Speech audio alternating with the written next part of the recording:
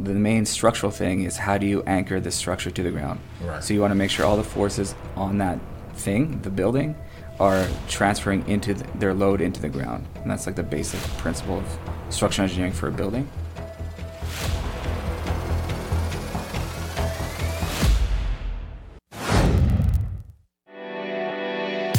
You're listening to The Azria Show. If you're looking for quality real estate investing information that you can trust, you've found it. Stay tuned and join the tens of thousands of members that have already benefited from Azria, your home for education, market information, support, and networking opportunities that will advance your real estate investing career.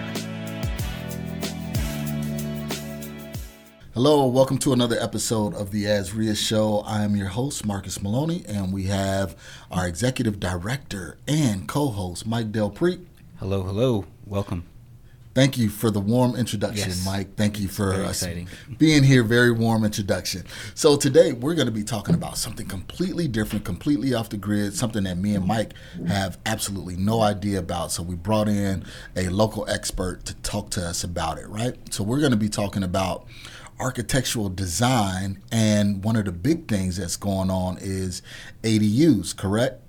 Because the additional dwelling units in Phoenix, we're running out of space, and we need some space for our investors really to increase their cash flow on their property. So we have Nicholas Santakis. Help me, Nick. Help me. Santakis. Nicholas Santakis here today. He is a local architectural expert, and he's been in the business for quite some time. So we're going to be talking about quite a bit of things on today. So welcome to the episode, Nick.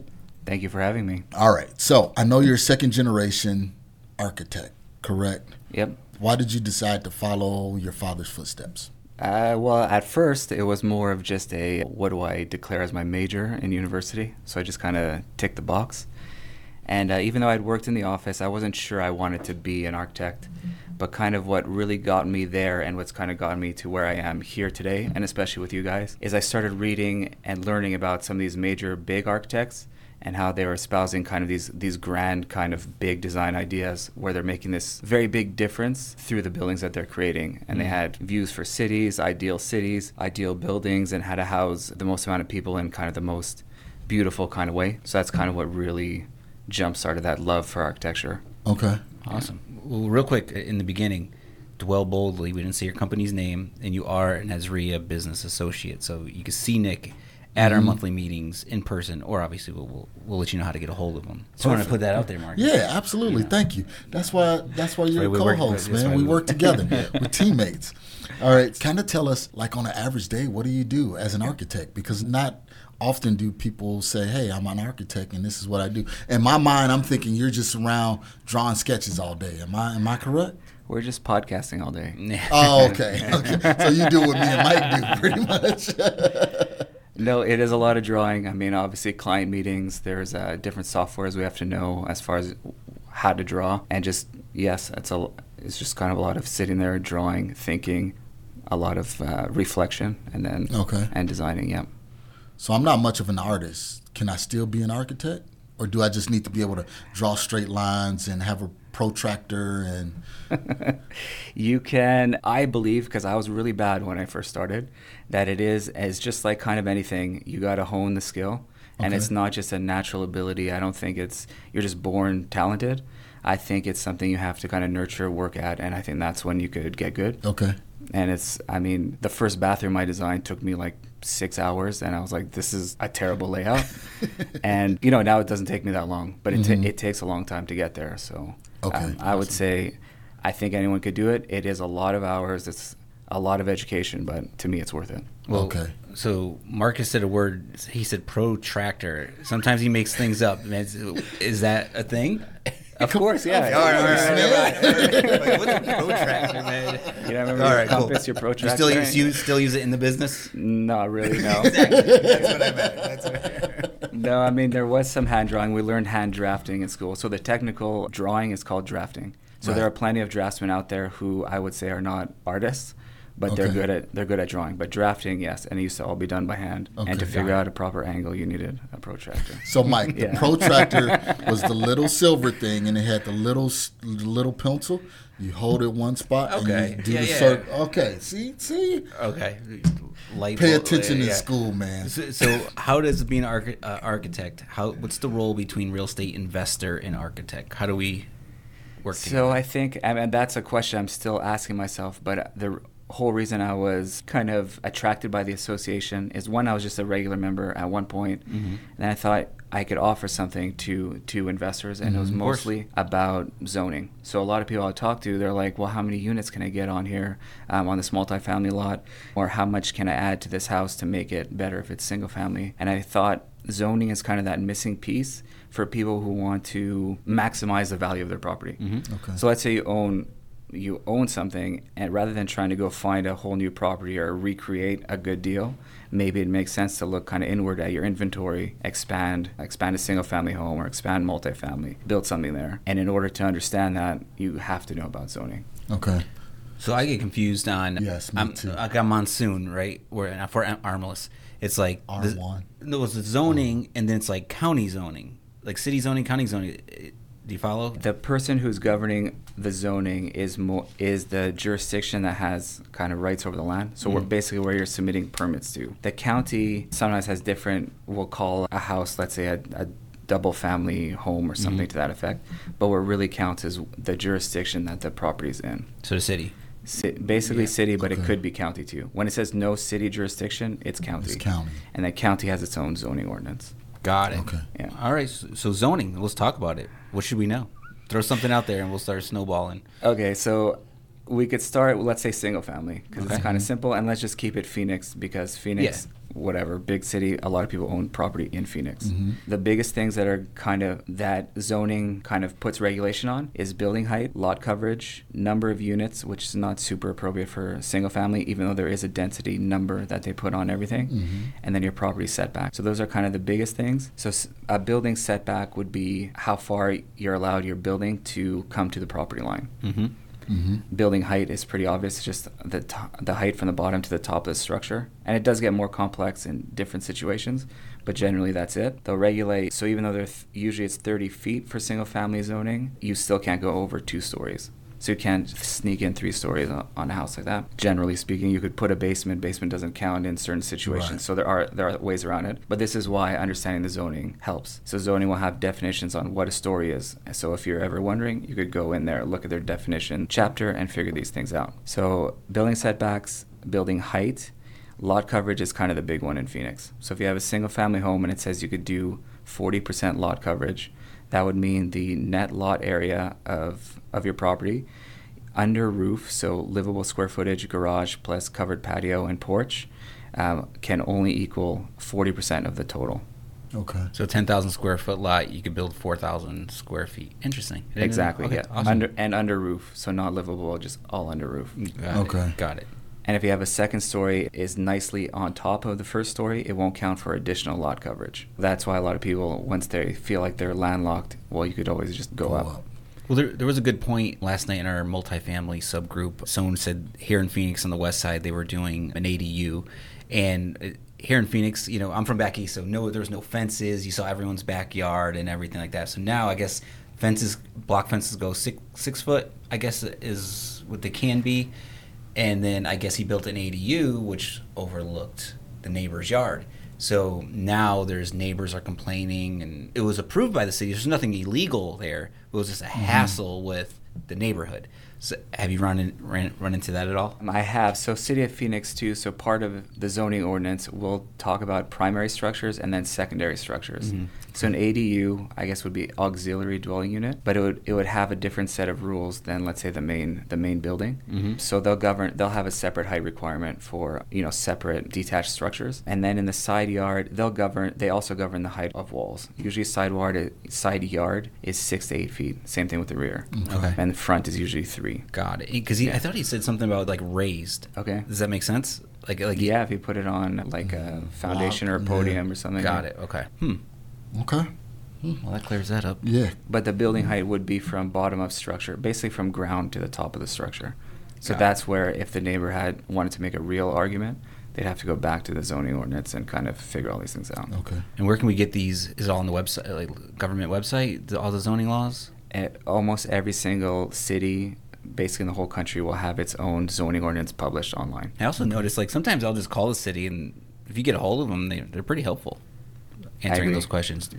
Sometimes it's hard to get them on the phone, and sometimes you have to ask them also, like, can you be more specific or show me where in the ordinance? Mm-hmm. Because sometimes they'll say something and they're not bound, and they make it very clear that Right. they're not bound by any verbal advice they give you. But obviously, if you don't know, you're going to take their word Yeah. for it. Yeah. Then you build something, and then they say, nope, this is not within the zoning. So that's where you come in, though. Exactly, yeah. That's us, and then I always verify my own information with them too, and I Got it. make them send me an email saying that.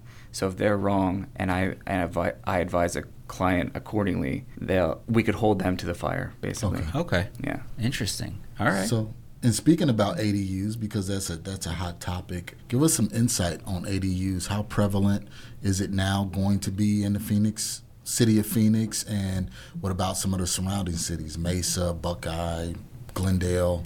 I think some already allow it, and even in Phoenix, depending on your zoning, there are some that would allow a guest house or ADU. And then what it sounds like is now the major difference is the R1 zonings are going to add in an ADU. So all I've really read is that they're planning on letting it happen, because before you weren't allowed to have a separate kitchen or a major cooking appliance in a detached building, and they had a few different rules to follow.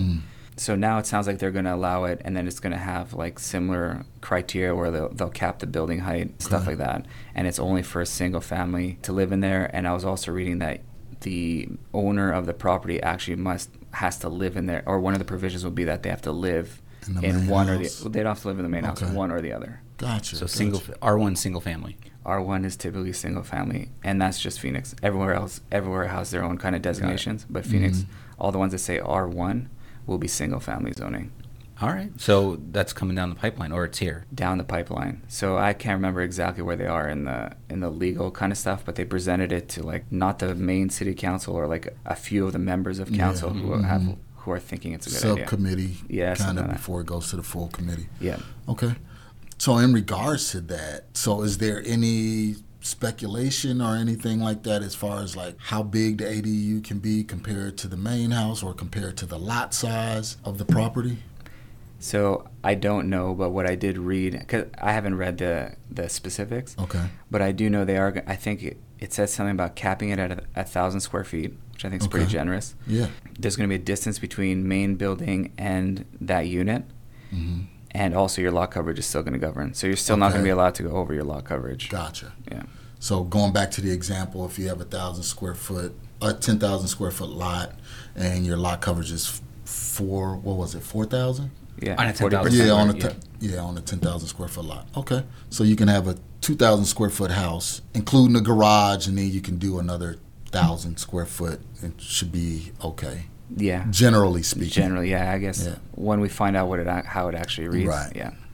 And it's different because, like you said, the lot lines, what if your main house sets back a little bit further? So there's a lot to take into consideration there. That's why we always bring in an architect, right? So we talked about the zoning. So you did your research. You called the city, called you, and next thing would what? Permitting, roughly? You get. Yeah. What's the process? Let's kind of walk through it. So they call you, consultation. Do you do consultations?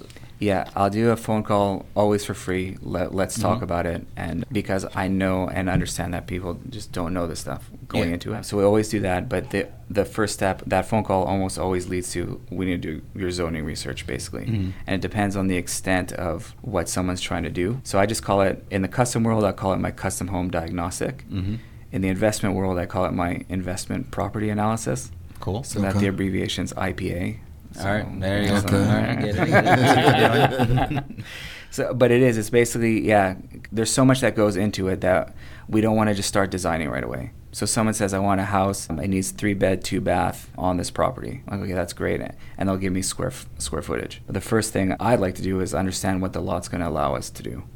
Of course. So before we get too far, there's a fee for this diagnostic, but it lets you move forward with confidence that you could build what you want instead of trying to build, get a permit, and then find out from zoning that it's not been approved, and now you've just done way too much work. Yep. So you guys, they pay the fee, do the diagnostic, and then you agree to the plan.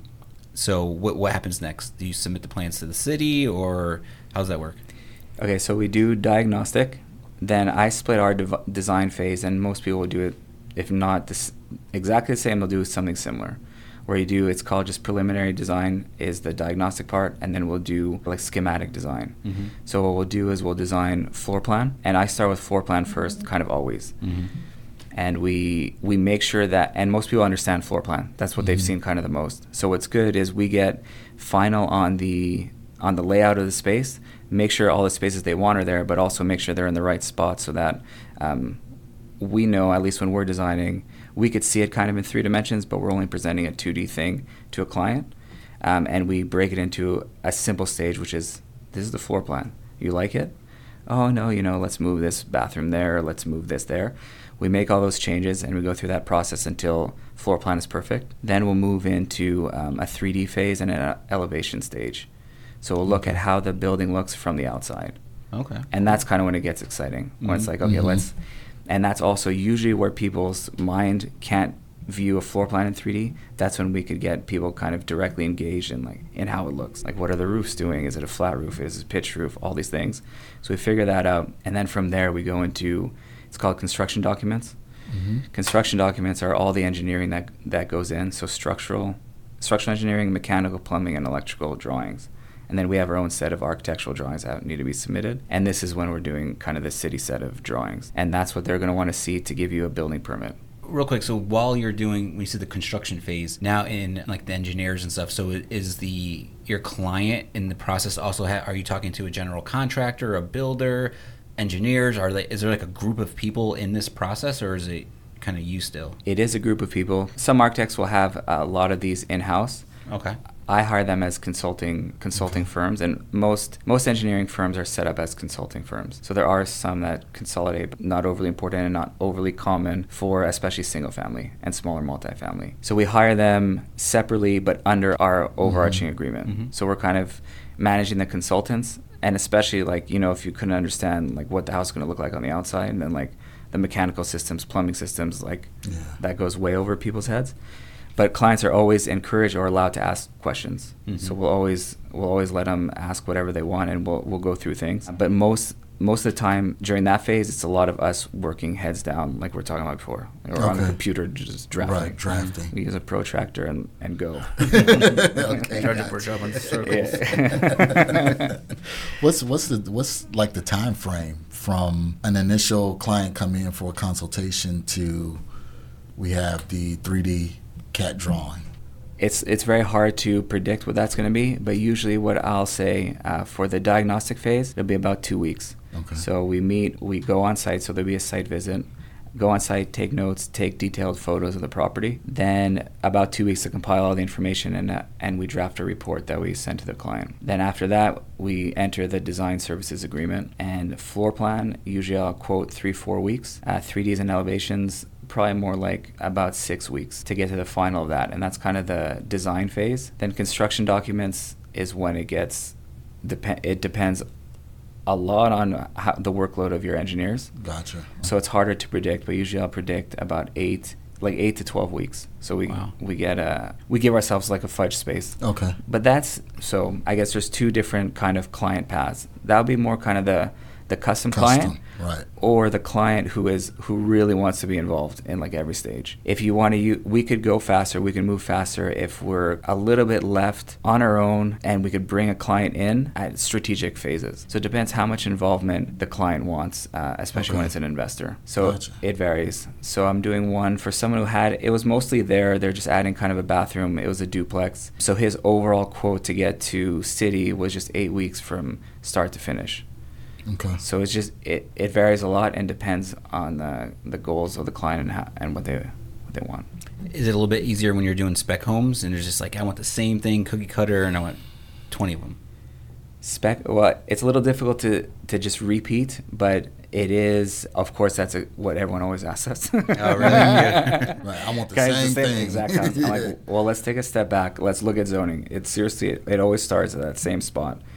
Is this law going to let us do what we just did on that one? Right? If now we're talking Phoenix, but now we want to do it in PV. PV is a little bit different than Phoenix. Oh, the lot's a rectangle. This one's more square. Right. So there's going to be a lot of differences. So that's kind of dealt with on a case-by-case basis. But spec home builders are often kind of our one of our favorite clients. And mostly because they get it. They're not going to ask a million questions or change. You know, this door, I would really like it if it was moved, like 4 feet to the left. I think that would just feel right. Spec home builder doesn't really care. And Right. Makes sense, yeah. They care, right? But also usually the spec home builder tends to be the investor and the general contractor. Different thinking. Yeah. Different thinking, and also they know they can change things in the field. They know the things they can change in the field that are inconsequential to the drawing set. So when you It's start key. getting architect and builder together, and actually one of my articles was about this, was about if you're an investor, try getting a partner who's a general contractor. They're going to save you a lot, and obviously if you get them engaged, you're not going to pay their fees. You're going to pay them obviously as an Right. investor. But what they're going to work hard for you, and it makes our job as architects also easier. Oh, that's Because cool. they know what, Yep. it wasn't on the permit that this door was like 5 feet over. City doesn't care, builder doesn't care, nobody cares. So they know which things can be, I wouldn't say omitted, but what things are crucial and what things are not. Got it. Yeah. Ah, good point there. All right. And like you mentioned in your article, so Nick writes for our Azria newsletter every month. We get been doing it for a couple months now, probably a little more than that. Since February, but so probably the first one was in March. Okay. Yeah, man. Check out a lot of wealth of information. So, all right. So, do you have a question? Yeah, got a question. So we was talking about permits and everything like that. I know before we had started, you had talked about the residential permit by inspector. What's that? That's specific to City of Phoenix, and when I think it's 1,000 or 1,200 square feet, and nothing major structurally, so not structural steel or not doing anything overly complex. They'll review it. The review time is about 2 weeks total, and it's just kind of admin time on the City of Phoenix's side to just kind of log in the plans and get it done. And the technical thing is you're not really getting a permit right away. You're getting kind of permission to build, and then you're getting the permit as you go. So by the end, you have a building permit and CFO at the same time. Okay. And it's all done in the field. Versus the other way is you have to wait and do the whole permit, and that can take months, correct? That could take months, especially with City of Phoenix right now. Okay. The other difference for our PBI, so residential permit by inspector, is you need to have a general contractor associated with the permit. Okay. So they have to just do one additional meeting at the beginning. It's like a pre-construction meeting. They meet the inspector, inspector, builder meet on site, discuss what they're doing, and then just go. Okay. Would this be beneficial for like fix and flippers that's doing scrape buildups or? Yeah, for Okay. fix and flippers, I think that's the appropriate way to go. Okay, so a lot quicker than going the whole route because it's speed to market. So you fixing flippers out there, check that out if you haven't already. Yep. Yeah, they have information online. They have a brochure on there that kind of outlines it. The only thing is you do need to have that general contractor license. Right. That's kind of the biggest thing. Okay. So, what can you teach us about the permitting world? Some tips, some things we should look for, some time frames. What's all that look like now? I think the best piece of advice is always be nice to the plan reviewers. So send like some edible arrangements or something like that. They can't accept bribes, but they do appreciate kindness. So There you go. just always be nice to them because even though they're acting at an incredibly slow pace and it's very frustrating, they also have a lot going on. So I've realized, the nicer you are and kind of the more projects you get in there, they get nicer as you go. Okay. So build that relationship and start it from the beginning, and then it'll feel better. And they say they don't, but they kind of review your stuff a little bit faster. Yeah. And they'll do a few nicer things for you. The permitting world is not super fun, but it's protecting the city, from it's protecting them, but it's also protecting the investor. So it's not always, it has like a negative connotation, I find, but I don't really find it negative. Mm-hmm. You know, if someone gets hurt in your building, that's Safety, much worse, yeah. you know, than you spent an extra few weeks. Mm-hmm. Not saying it's not, those few weeks aren't important and all that, but it does kind of safeguard you a little bit as the owner.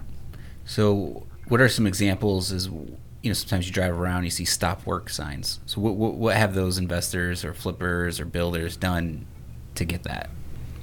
Just not applying for a permit when they should have. Oh, that's Yeah, real. that's exactly what it is, yeah. Does stop work happen during, like, even if you do apply for a permit? Like, do they check in and say you're not doing things right?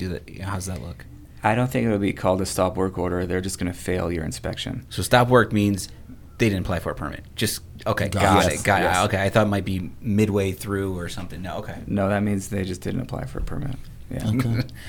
That's a good lead. Yeah. You didn't apply for a permit. Yeah, there you go. I had someone like Take this that. offer. It's not really a good lead because they're usually the person who doesn't care about permitting and hates the whole process. But I'm the person who has to tell them, well, sorry, there Yeah. is a process. Yeah, Right. there are rules Right. to follow. Yeah. So Wow. So I have a question. I had a multi-family. I have a lot of questions, and so basically it was squatters and they were stealing electricity. And literally, after I bought the property and got them out, and I was ready to put everything in my name, they went and pulled all the, APS came and pulled all the boxes. After these people were squatting there for like 3 years, stealing electricity, not one issue. Mhm. But once I bought the house, they came and just pulled the panels off. You ever hear that? nope. But it sounds like you have to pay the bill. Yeah, of course, yeah. I'm like, Yeah. why did they? Anyways, I thought maybe you didn't know. Well, because they Bothering couldn't. me. Maybe I got to call customer service. Well, it must have been because now they could put it on somebody Yeah. before they Yeah, could. I they don't know. couldn't. Oh, man. Wow. Anyways. All right, what else we got here? I have a question. We talk about zoning, permitting. Anything that you want to get across to our members and our listeners that we should know about you and your service? I guess just that I kind of love investors. So we mentioned second generation. It's second generation architect, but also entrepreneur. Mm-hmm. So what I love I love entrepreneurship, and I find that the most successful investors, treat it like as if it's their business, and that's what I love about people. So I love sharing that and being around people who share those kind of values. Awesome. Okay. Yeah. Came to the right place. So what about tiny homes? So that's another thing, right? We talked about ADUs, tiny homes, and what's the other ones? The The container homes and all this stuff. What's your thoughts on all this? It comes up a lot. Mm-hmm. And I have actually a proposal out there to help someone develop like a prototype container home. So I guess they're all a little bit different but similar. I would say as far as permitting goes, if you want to take it back to permitting and zoning, zoning's not so hard because it's just going to be a lot coverage type deal. But permitting is a little bit difficult because one, they don't allow sometimes under a certain amount of square footage per room and certain sizes. So it's hard to get the permit, and you have to be working with the city kind of very closely. So it pays to have that relationship with a city or county. So that's number one. And I find maybe a tiny home is different, but at least containers, what always seems to be on people's minds when they're asking is that maybe it's like significantly cheaper to build that way. Mm-hmm. But every time I've seen it kind of priced out, it's always been either the same or more. Wow. Good It's a point. lot building. of custom. It's a lot of custom, and they're meant to be stacked on each other. So a shipping Right. container is supposed to just sit on, the four corners, and the metal panel, the metal in between, is what's kind of keeping the box from shifting. The second you cut holes in the box, which are your doors, your windows, stuff like that, you're compromising the original structure of the thing. So you have to somehow make up for it. So half of these shipping container houses, or a shipping container anything, is a shipping container with an additional structure on the inside. So it's like, okay. And then now you have to stack them. So now you have to put them up on kind of pylons on the ground. So there's different things. It just presents different challenges. Makes sense. And then you have to put a roof on it anyway. And So then by the time you're done, you're not saving any money, but Right. maybe it looks cool. Yeah, that's what I was Yeah. going to say. It's cool architectural design or whatever. So Because people, a little trend you see on the internet is, Home Depot got these shells. You could buy a guest house from Home Depot for like $35,000 and ship it to your house and just put it on the ground. What's that world look like? Same concept, I'm assuming. Yeah. Okay. So I guess it matters where you're doing it. So some places, if it's less than 200 square feet, sometimes you don't need a permit for it. Mm-hmm. But if it's livable area, that crosses some sort of line. So what if someone, I don't know, what if something happens in the structure, roof collapses, and someone was sleeping in there, and it's on your property? There's like, I don't know how much protection there is. I bought it from Home Depot, man. Like, it should be. Wow. Okay. A lot to think about. Right, and then if you want to permit it, the main thing, I guess, about structure, the main structural thing is how do you anchor the structure to the ground? Right. So you want to make sure all the forces on that thing, the building, are transferring into their load into the ground, and that's like the basic principle of structural engineering for a building. Mm-hmm. So now that's when it comes into, now you have to build like 4 little pylons out of concrete and then figure out how to connect that to the ground and stuff like that. So there's engineering involved. So that 35 grand is still good. I mean, it might still get you pretty far, but it's not just 35 grand. Let's Of put it course. that way. Right. Of course. But yeah, and then you still need a roof on it. I mean, a shipping container has no roof, so the roof needs a shed. There's no insulation. There's no electrical. There's nothing. We had a mobile home interview today. Yeah. Where he's calling them aluminum castles. Yeah. That was Aluminum amazing. castles and tornado missiles. Tornado, yeah. So it kind of just reminds me of. Do you deal with mobile homes at all? You ever find anything around in that world? No, not really, actually. I mean, I've seen, like, when looking for property, I've seen it, but Got it. yeah. Cool, man. Awesome. So we got to start winding it up here. Yeah.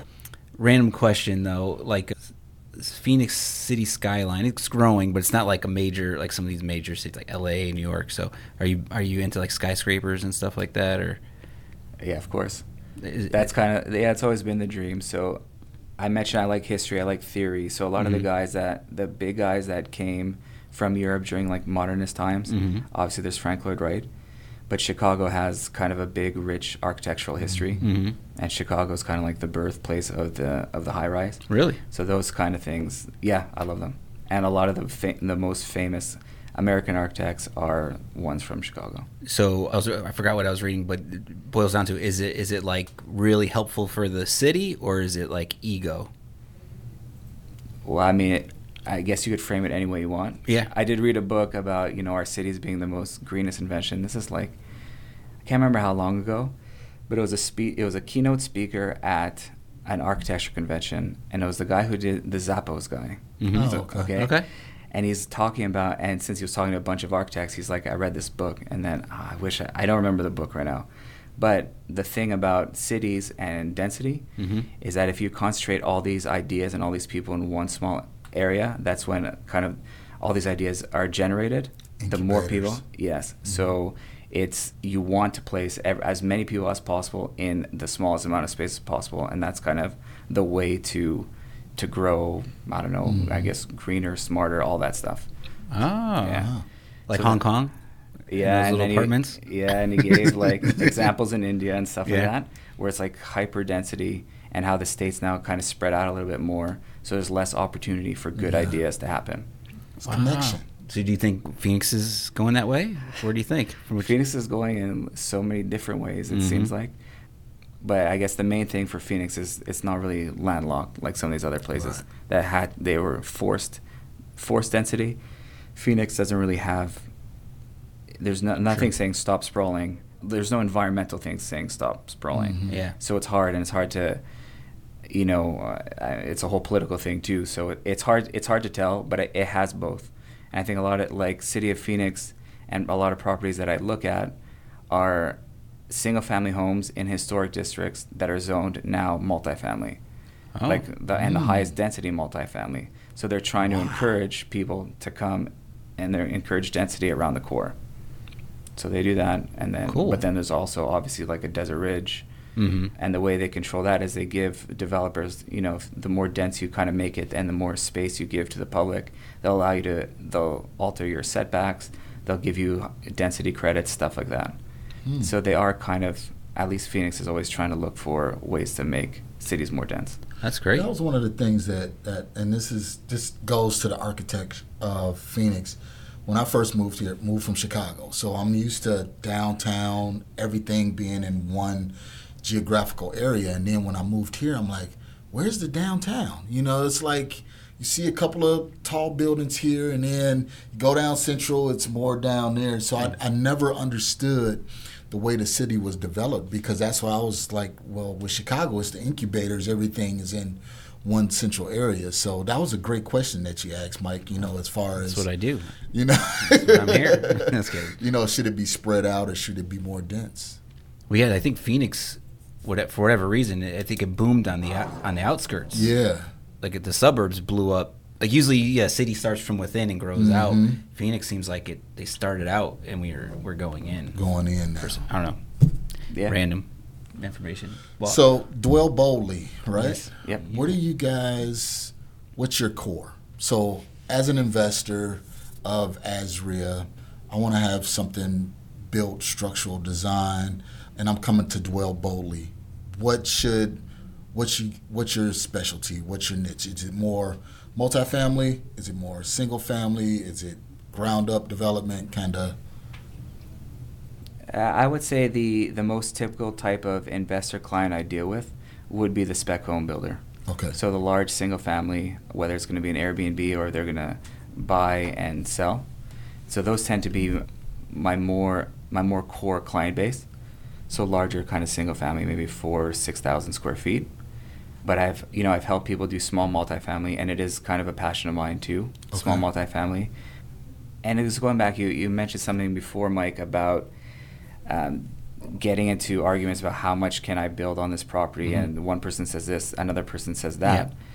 The biggest thing I find is even if the density number says, let's say it's 16 units, if you're 16 1 or 2 units, let's say Phoenix again, you need 1.5 parking spots for each unit. So then that takes up a lot of space. So parking, it's not really the density number, and especially if we're looking at smaller properties, but that would allow for multifamily, the parking is what kind of can kill almost any of these deals. Got it. Yeah. Good stuff. All right. Yeah. So how do we get a hold of you? Call me. Go to my website. Of course. Yeah. And what's that website? So it's Dwell, DWELL, boldly, BOLDLY.com. Do Azria members get any discounts or benefits for working with you? Yeah, they do. So it's the main focus for me with Azria members was to give an easy way to get this zoning kind of analysis done. So I take off 20% of the price for a zoning analysis, an IPA. Wow. Awesome. Okay. IPA. You get a That's double good. IPA, Yeah, double IPA, huh? Awesome, man. Azria members. So become a member. Reach out to Dwell Boldly. Take advantage of your discount and benefits, or just read his articles in the newsletter. Give him a call for a free consultation. What else we got? That's a wrap? That's a wrap. That's a Thank wrap. you, Nicholas. This is Appreciate you, great man. information. It's different perspective, and it's always a value that you provide to the Azria members. Thank you. Thank you. Awesome. Perfect. Thanks for listening to the Azria Show with your hosts, Marcus Maloney and Mike Delprete. We hope you enjoyed this episode. If you found this information valuable, head over to Azria.org and learn more about our community.